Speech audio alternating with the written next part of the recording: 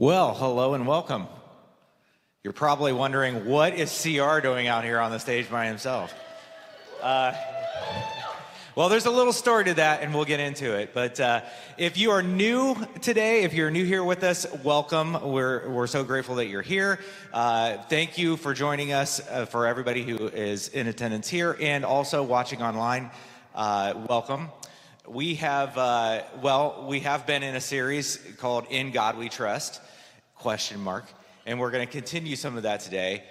And but before we move into some of that, I want to say we do have a QR code. If you want to know what is going on, what is upcoming, all the stuff, we have it in an e-bulletin which is available online. You can actually go to the website, or you can just shoot this with your phone, and you can find out everything that's up and coming. And on top of that, you can give, which is important because we can't actually keep the whole thing operating without the giving part. So I know if you're new with us, then you're probably like, yeah, that's what churches always say, right? But that is definitely the case here, and we definitely appreciate the giving. So again, there it is. You can also text to give to the number 84321 and put in any amount and text that number. So again, you can go to the QR code or the website, and you can find out all the stuff that's coming up. So yes, getting into the series that we've been on, "In God We Trust?" ? Do we? And God is like, obviously He's doing something with me on that today, because I'm up here with the mic and I got to do this without Sean and Jason. So am I trusting God? I guess we're going to find out. But in order to move forward with that, I generally don't do the speaking thing myself. I've done this years ago. I've never been a lead pastor, but I have done the speaking thing. I've been a pastor on staff at other churches over the years. I've done that, but that's not really my thing. I love to have conversations. I love to have a dialogue with people. I like to go back and forth and kind of have an exchange. So when I found out about this, Jason and Sean they got stuck. Their connecting flight they didn't make their connecting flight, so they had to spend the night in Charlotte. They were at a pastor conference, and they hit me up yesterday, and they're like, "Hey, guess what? We're not going to be there. What do you want to do about that?"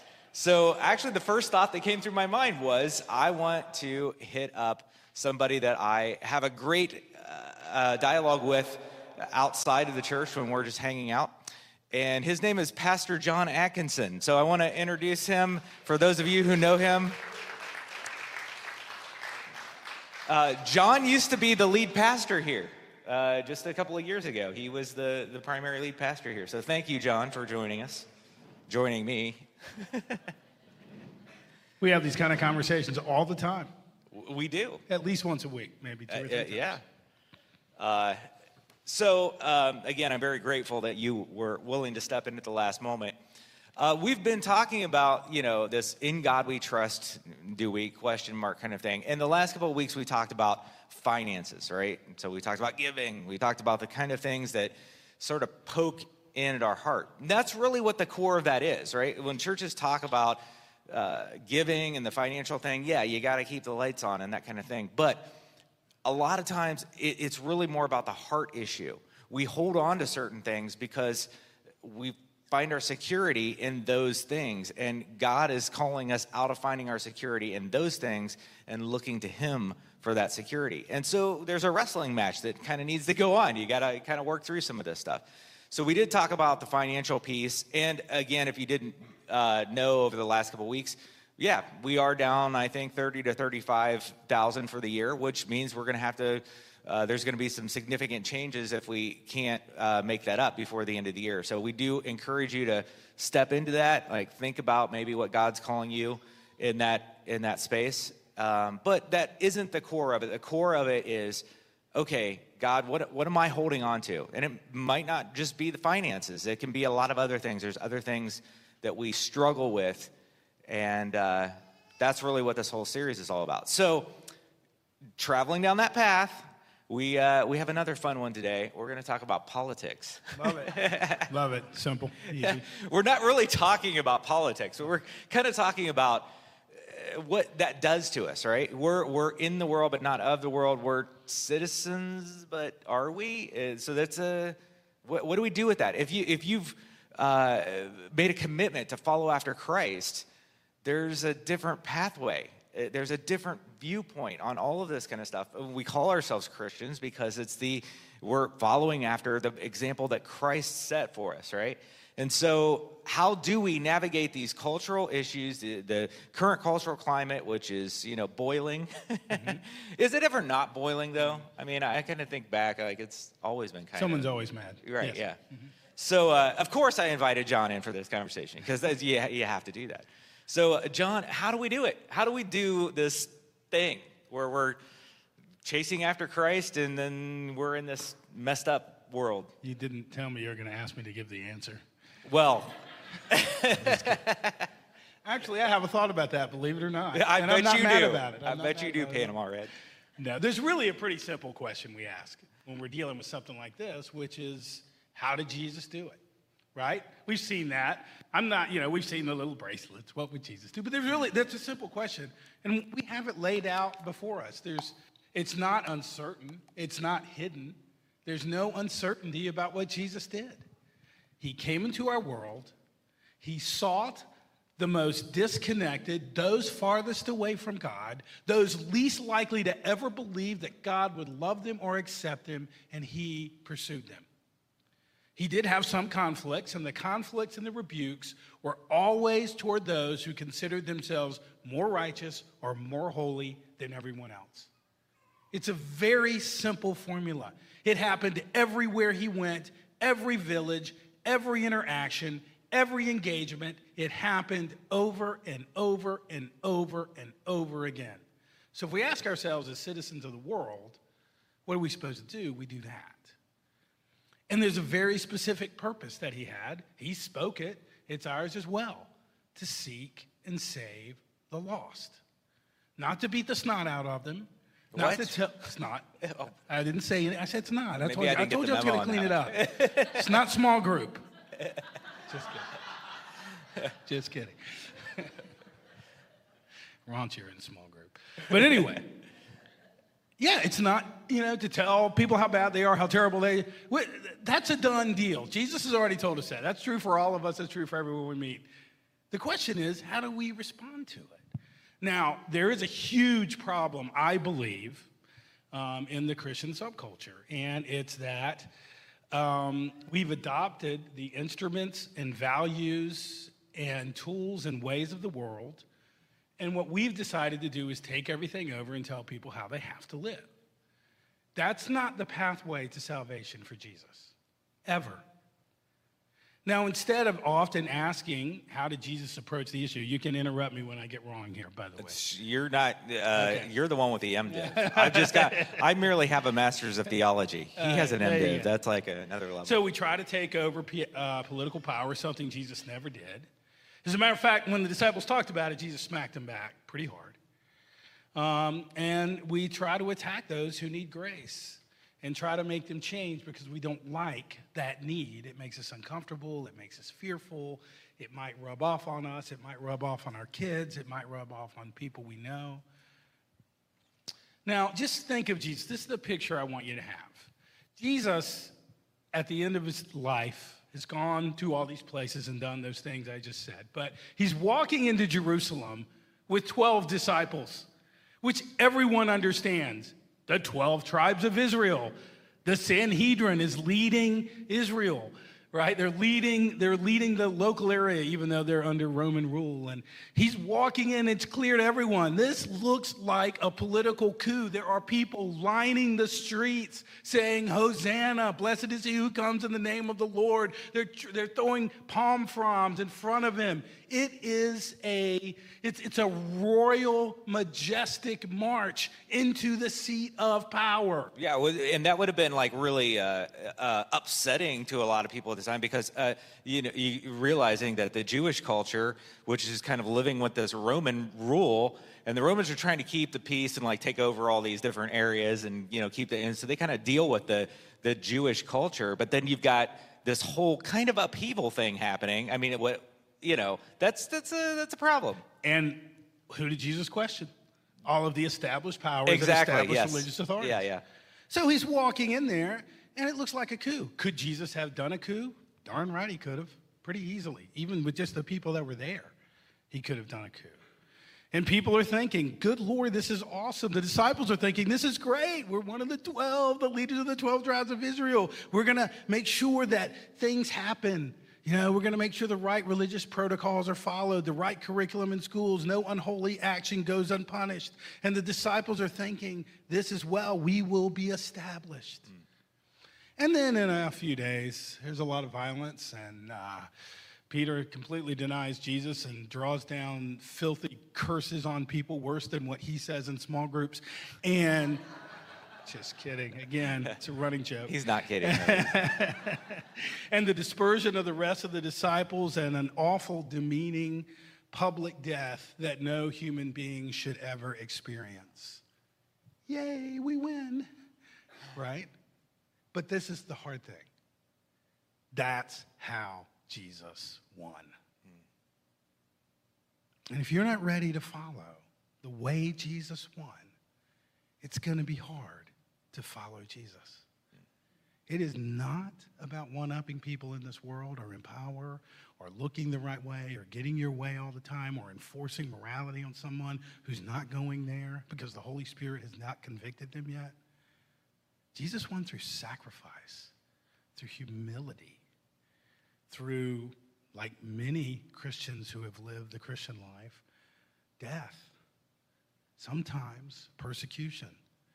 Seems to remember Jesus said that was going to happen. I'm kind of like, okay, so let's not speed bump this. This is like really, really important. I have questions. Oh, okay. So you got this guy. You're saying he could have taken power because he clearly has the support. This whole thing is going on here, and he has the God thing going for him. And there's that whole divinity thing, and yet. The move wasn't, hey, I'm going to rise up these followers and we're going to overthrow everything for the kingdom by taking power. And when he clearly could have done it, he lays down his life. He goes the other direction as far as anything in this life is concerned. If you want to go take power of something, if you're a CEO and you want to take over another company or whatever it is that you want to do, you got to leverage all that power and you got to make some heads roll, right? You got to do some things. And he was in that position and then goes the other direction with this, which is, it's not about leveraging this power that I have in that way. I'm going to actually lay down my life and show my followers, this is how you do it. This is what winning really looks like. Yes, and of course the power of Jesus' death to pay for sins. Right. Because he was going to those who were far off, going to those who were living difficult, screwed up, messed up lives like all of us have, and his death on the cross offered the power for that change that we yearn for and that we look for in our world. We want the world to change, but unfortunately, that power is never going to happen by any of us taking control and running it. We're just not good enough. We're not smart enough. We're not wise enough. We're not pure enough. I don't care how pure you are, how long you've been a Christian. It ain't there. Yeah. Right? It's almost as if we're fallen people. In a fallen world. Yeah, I used to say that every once in a while. Thank you. Those of you who've heard me speak, I say it. I love it. I use it all the time. I feel like this is so important, and I think sometimes when people hear this, they kind of feel like we're being dismissive, going, oh yeah, it doesn't matter, the political structures and like going and getting tortured and whatever. That's not what we're saying. We're saying, well, maybe that's actually a part of it. You don't know, those. There are moves that you can make, which are power moves that can put you in a better position. And so often in the Christian world, we put forward this idea of like, that's the pathway that we're supposed to do.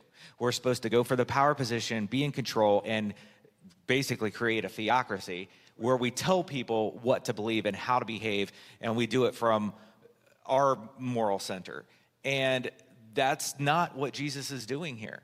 And that creates a major tension in us because, there are some political issues that are on the table right now. There are some leaders who are espousing some goofy things, and there always are, but like particularly, and there are some issues that are on the table, and it should cause you to wrestle. Like, you definitely need to work through that. But where is that coming from? Is that in submission to God? Is it coming from that point, or are you thinking out of fear? I want to protect my Christian culture, and I want to put power in place so that my Christian cultural world is not disturbed. Right, is protected. And we all of us do that. And it's much harder, say this, because it's much harder, we're in a democracy. Mm-hmm. So we all have a level of power to assert, right? And and it's okay for us to have opinions about that and be involved in it, and for Christians to run for office. Those are all fair. That's not stuff we can't do. But what bothers me, I think, is the lack of humility and acknowledgement of the way we set up who the enemy is and the way that we don't, mm-hmm. and not understanding our own sinfulness, our own failures, often showing a lack of compassion on those who struggle with things that we don't understand, that we just want to label as bad or wrong or evil. And it's a lack of understanding of our own sinfulness and our own need for grace. There's a passage here that I think really lays this out. Is that okay if I go to that? By all means. I didn't mean to turn us. There is no interrupting me. All right, I'm the guy who interrupts you all day In long. case you're wondering, I'm more preachy than he is, and he's more conversation. But there's a really powerful passage, 1 Peter 2, 9 through 11, that really talks about this whole issue of citizenship and the citizenship in heaven, and also gives us some insight into what it means to be a citizen of heaven and a citizen of the world as well. This is what the challenge to the church is. But you are a chosen people, a royal priesthood, a holy nation, God's special possession, that you may declare the praises of him who called you out of darkness into his wonderful light. Now listen to these. These are haughty terms, right? Chosen people, royal priesthood, holy nation, God's special possession. Whew, we are up there, baby. Yeah. That's awesome. Why? So we can declare how amazing it is that the God of the universe took us who lived in darkness, still have darkness, probably would run for the darkness when we get a chance to, can declare the wonderful deeds of God. And then he goes even further. We say, what's the demarcation of that? What makes you a royal priesthood, a special possession of God, a holy nation, a chosen people? What would make you that? It's not how good you are. It's not how holy you are. It's not how morally perfect you are. It's one thing. Once you were not a people, but now you are the people of God. Once you had not received mercy, now you have received mercy. Mercy is the demarcation line. Not how great you are. Not whether you're superior than people who don't know this. It's that you've received mercy. And there's one way to receive mercy. To humbly acknowledge you really, really, really need it. That's the only way to receive it. Yeah. And that's where we have to live. So the challenge continues. I urge you as foreigners and exiles, or aliens and strangers is another way the Bible often says this, to abstain from sinful desires which wage war against your soul. And those sinful desires, most people see that, they just think sexual stuff, and that's part of it. But there's also a lust for power, a lust for money, a lust for influence, a lust for, not acceptance, I wouldn't say, but elevation, Certainly. Right, applause. Yeah. And so there's this challenge that we are citizens of heaven, but it comes with a different way of going about it. And for citizens of the world, and most of us have experienced this everywhere. When you're a citizen of the world, someone's always trying to one-up you. Someone's always wanting to be better than you. They want power. We've seen it all over the place. Churchy people sometimes do this to want to be superior. Good-looking people sometimes walking around thinking, I'm better looking than that person. Wealthy people, I've got more than you have, and I've built it, and I'm worthy. I'm athletic. Athletic people, I'm stronger. I'm faster. Bullies often will do that to people to try and put others down. We have this kind of idea of what mean girls do to other girls in junior high and high school, and someone is always trying to elevate themselves. Those are some of the sinful desires.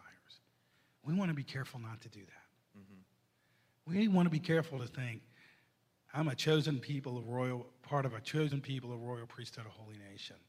but I am not going to try to elevate myself. It means I elevate God and his work.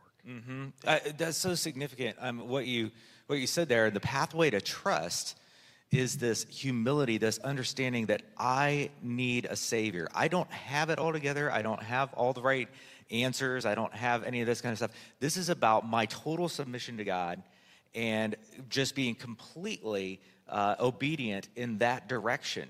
So sometimes I call this the vertical thing. So it's like, essentially, if your relationship with God is primary, then the other stuff flows out from that, right? So your relationships with your friends, your family, your decisions, so therefore your political views and all that other kind of stuff, all of that should be, number one, the primary pathway is this vertical thing between you and God. Are you doing everything as unto God?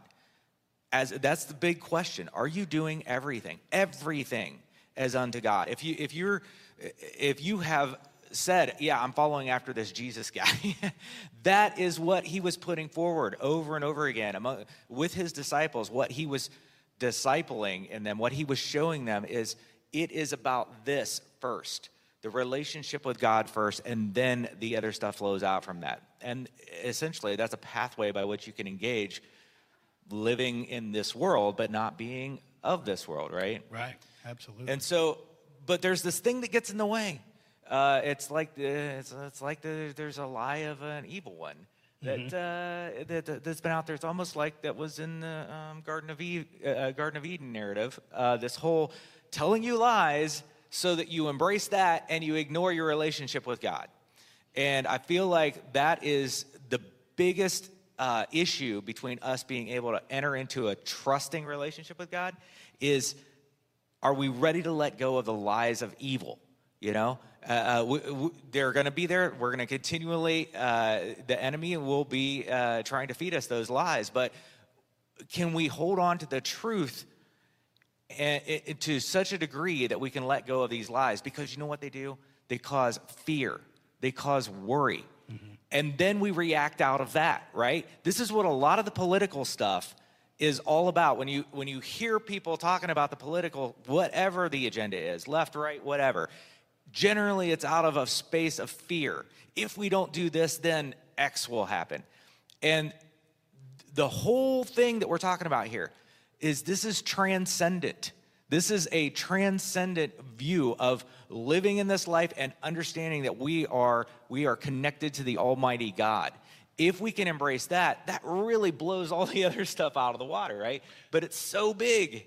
Well, we talk about those two sometimes. It allows us to see above and beyond what we're in the middle of. Yes. Because God's got a global view. And I remember as a Christian when, Jen and I were involved with a campus ministry, and we had the chance often to meet. It was a global campus ministry. And we had an opportunity to meet people from all over the world. Had very different thoughts about politics and economic systems, by the way.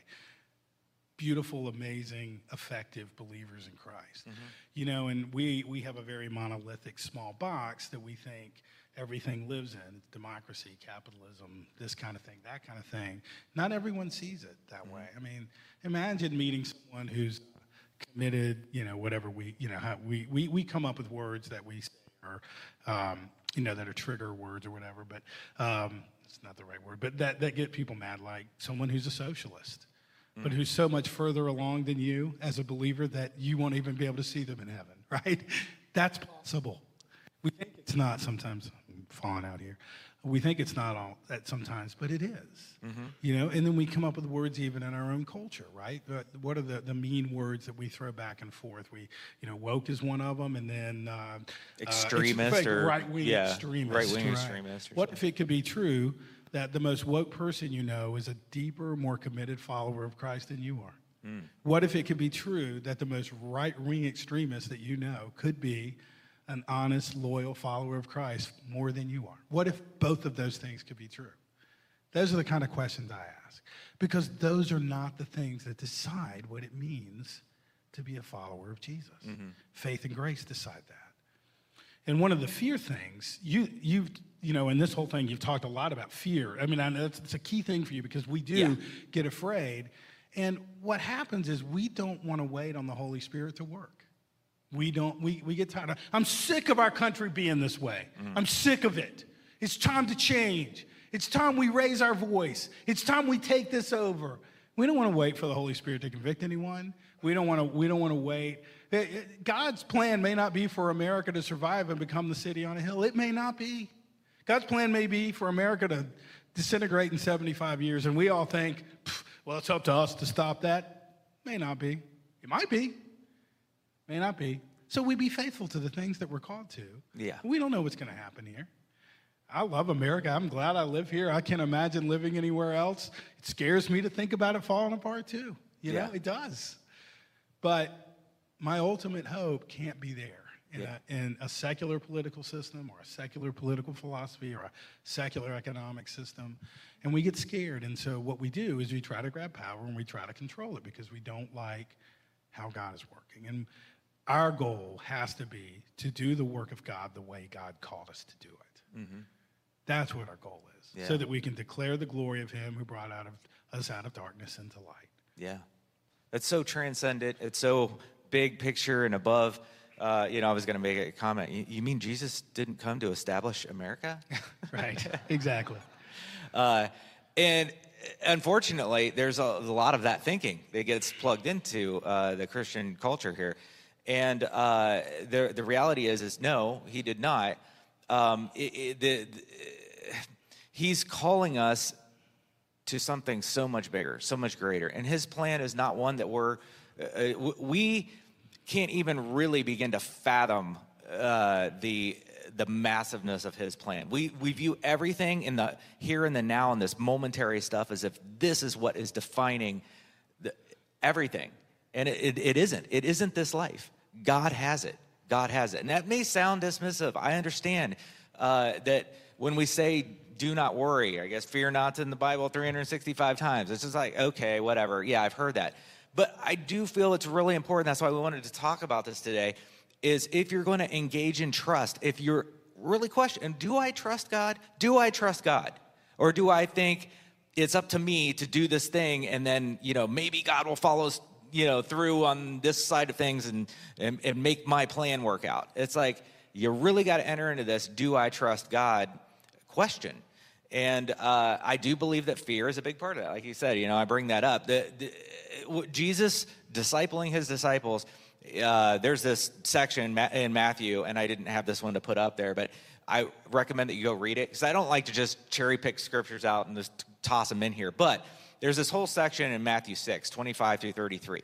And he starts it off with, therefore I tell you, do not worry about your life, what you will eat, what you will drink, or about your body, what you will wear.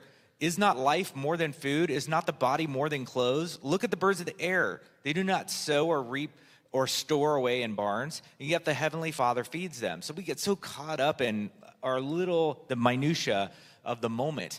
And he goes through this whole thing, and in verse 33, he gets to verse 33. But seek ye first the kingdom of God and his righteousness, and all these things will be given to you as well. Therefore, do not worry about tomorrow, for tomorrow will worry about itself. Each day has its own trouble. So I feel like this is a very important theme that we've got to pick up on here. This is a transcendent thing where God is calling us to trust him and rise above. Rise above these momentary things that we get so caught up into. And we draw lines and ostracize people over, those kinds of things. So you're saying if we see the kingdom of God the way we should see it, then that's going to help us with that sense of anxiety and fear. Absolutely. About the world.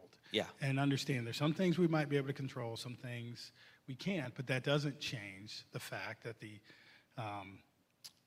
eternal God is at work in the world that we live in, and can be at work in our lives, and can be at work in the lives of those we know. Yeah.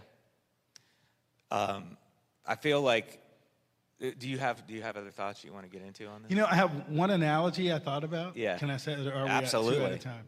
I just heard this the other day. It was in an education setting, and they were talking about people not being able to learn outside their own box. And he says there are two fish swimming along in the ocean, and this older fish swims by, heading back toward where they were. And he looks at the two fish, and he says, "How was the water?" And neither of them say anything, and just look at him as the guy goes by. And then one of the fish looks at the other fish and goes, what in the world is water? Right? Because they're in it.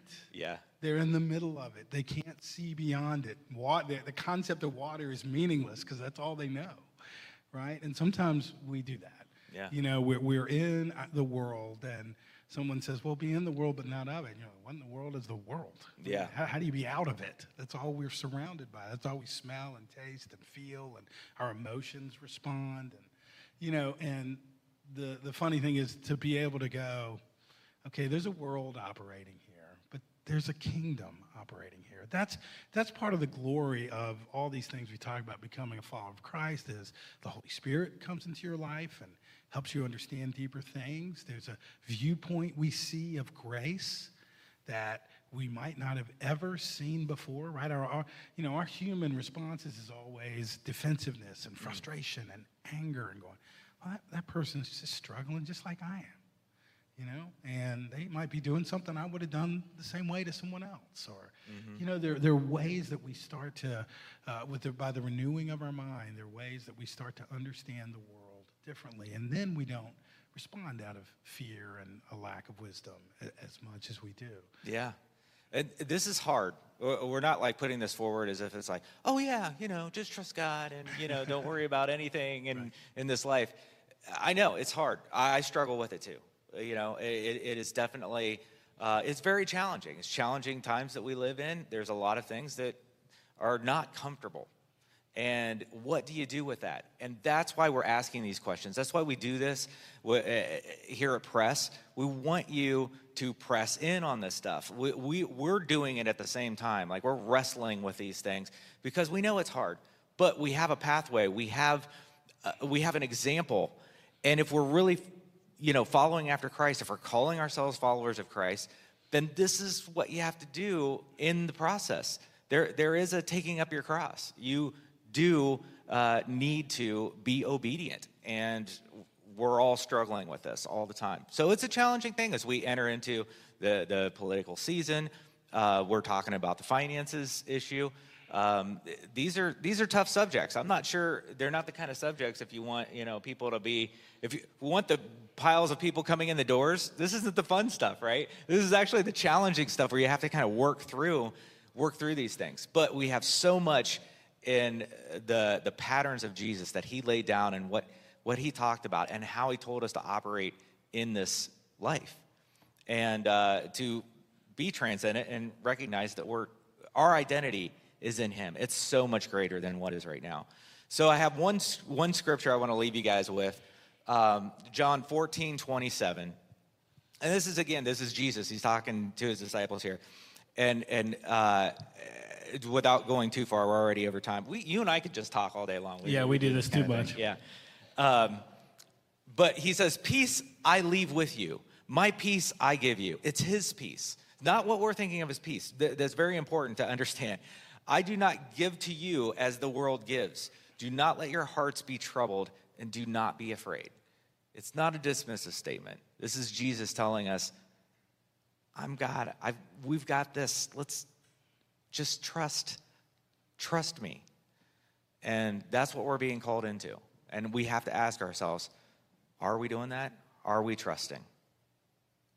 Got anything else? That's okay, great. I'm going to pray for us. Father God, thank you so much for this opportunity, even though I would not have planned it this way. This is the way that this is what it means to follow after you. It's not our plans, but it's your plans. And even this morning in this opportunity to be here and to present your word, God, I just pray that our hearts are open to what it is that you have, that it isn't our words, but it's yours. It's yours. And that when we walk away from this place today, that God, we hold on to that. That we look at the things that might be getting in the way of our ability to trust you. That the fear stuff gets in there. And where's that fear coming from? Where is it really coming from? Can we ask ourselves that honestly? God, I just pray, be with us as we walk through this life. We know that you are our sovereign God. We thank you that you've brought us into this place together, that whoever is hearing this, online, here, on a podcast, whatever, God, you are sovereign. It's your kingdom. We thank you. We praise you. In your name, amen.